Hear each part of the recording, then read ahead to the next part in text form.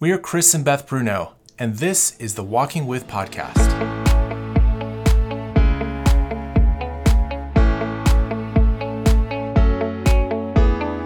We lead a team of brave and brilliant Storywork counselors and coaches around the country, all committed to helping you come alive.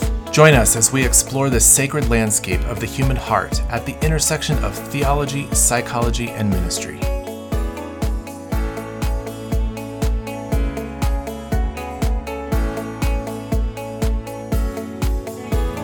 We have been in a season of Q&A with pastors and ministry leaders, and we are wrapping that up with Season 3, Episode 50. This is our 50th episode on the Walking With podcast. We've been doing this for just over a year, and it has been so fun, and we have had so many rich conversations. So celebrate with us, 50 episodes. If you have not yet left a review or a rating on Apple Podcasts, we would so appreciate if you just took a second to go and do that. That just helps grow the podcast and increase the audience. We are going to take a short break and come back with another season of talking with our team members, our brilliant staff who have all these different specialties and curiosities and skill sets. And so we can't wait to bring their voices to you one more time. But today I am joined by one of those team members, Sandhya Oaks, to talk about a question that she has been faced with numerous times as a ministry leader with the Ministry of Cru. And I think you're going to be really curious about this one. So here we go. All right, Sandhya, welcome back to the Walking With podcast. You've been here before. It's always good to talk with you. And this time we are face-to-face, which is super fun. And you are in full-time ministry, and you do things with restoration counseling, so the overlap is sweet. But tell us from your ministry world, kind of the question that has been thrown at you frequently over the last few weeks. Yeah, thanks, Beth. Over the last few weeks, I've had multiple people, friends of the ministry, students that I'm serving with, staff that I'm serving with, ask about how do I feel and how am I holding the Ravi Zacharias case that came out, and how am I holding that? Okay, let's pause and just give a real quick synopsis of what you're referencing, just in case anybody is not aware of what happened. Ravi Zacharias is a South Asian Christian ministry leader. He has a huge ministry, and actually it just recently passed away in the last year. But there was a misconduct that was reported, sexual misconduct by women that was reported, and there was an investigation that took place in September, and there was a denial of that it actually happened. And then recently, in the last couple months here, February or so, the report came back that it was conclusive that this actually did happen.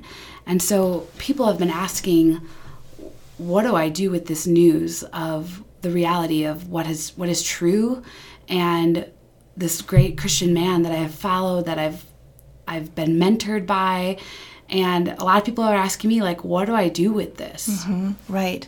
So here you have an internationally known Bible teacher, evangelist. I mean, when we were on staff and lived in Turkey, we brought him in, and there was a huge event in Istanbul, right? He traveled the world and taught the Bible, and did so with apologetics in ways like Muslim communities and other religions could really connect with. I mean, he had a huge impact, we might say.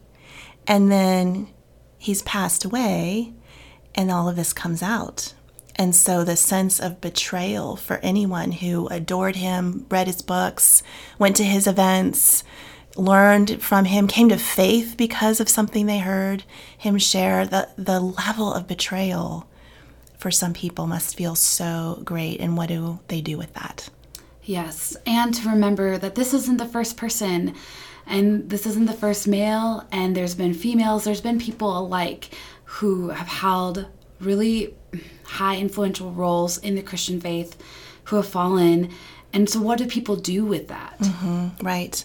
And I know for me, I always ask the question of, is it because they have such a huge platform and so much influence that there's just so many eyes on them? We see it, and this kind of thing happens all the time. but we just don't see it because their platform is smaller, their influence is so small, there's fewer eyes watching and noticing.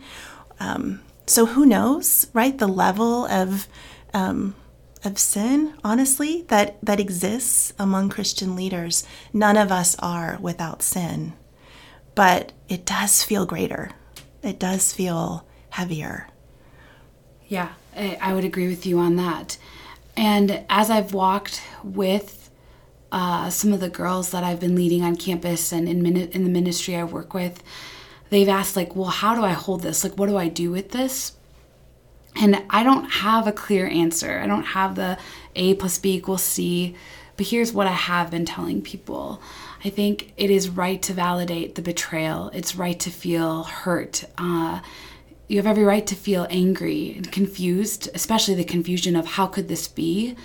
And then also to not only validate that, but also just to like kind of piece through, like, he's not all bad. He's not all good. Someone who falls with such power is not all bad and not all good. Like, we are still fallible. Like, we are human. We're in the flesh.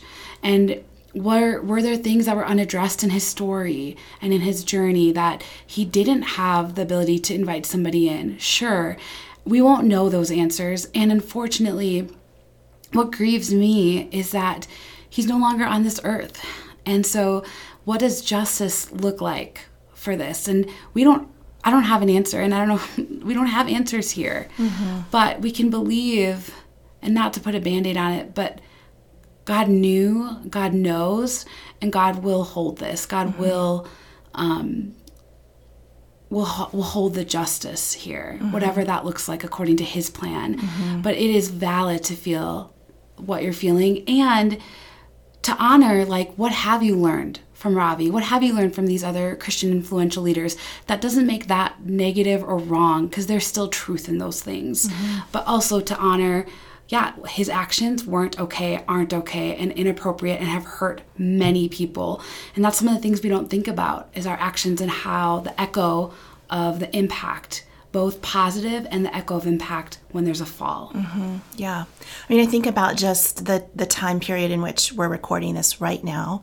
The Boulder shooting has just occurred. 10 more people have died because of gun violence and lack of gun control. Last week, the Atlanta shooting, 6 people killed because of the same thing. And so there's an immediate response for those who want more gun control, right? It is time. And we've been here before. And there will be conversations, there will be discussion. Maybe one day there will actually be action. There's my bias. But there's a response. And my hope is that in the same way, there would be a response within the church to a greater accountability to our leaders, and a greater like carte blanche. We are going to listen and believe women first, and we'll investigate second. I mean, I think about even this situation. Ravi Zacharias' ministry denied it in September, and then investigated, and then came out with evidence. What would it have looked like if they had first and foremost believed and then investigated? What would that do for women who have been perpetrated against and experienced harm to begin to feel a little bit more confident in coming forward with their story? Yeah. It hits pretty close to home in what you just said, in that I have had my own experience of going to get a massage for care and seeking care in a really good way, and then being sexually assaulted by a man at this massage place, telling the owner, filing a report, and not being believed, and no justice happening. And so the response of wanting justice, like, I feel that deeply in my story, in my body, in my bones, of like, what will be the response, and will it bring justice? Will it bring justice is the best word I can come up with. Mm-hmm. Yeah.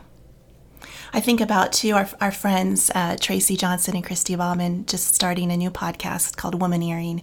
And their latest episode, they actually have Christy's husband, Andrew Bauman, join them, and they're talking about sexual health in the church and the result of just the evangelical church dealing with the entire topic of sexuality in a suppression and oppression sort of way. And what has happened is that it's blowing out sideways. Christy or Andrew said that, and I was so impacted by that statement. Like, that is what we're seeing. That is what is happening with the Bill Hybels and the Ravi Zachariases and these stories of not being able to openly discuss sexuality or needs or any of whatever, that entire category, and we're seeing it just blow out sideways. It's like we can't talk about part of our humanity, our humanness, of what makes us, like you said, needs. We have needs, and those are good, and they're not meant to be suppressed at all. And so that's what I'm hearing. Yeah. Well, I think it's just what has happened in this particular situation is born out of shame.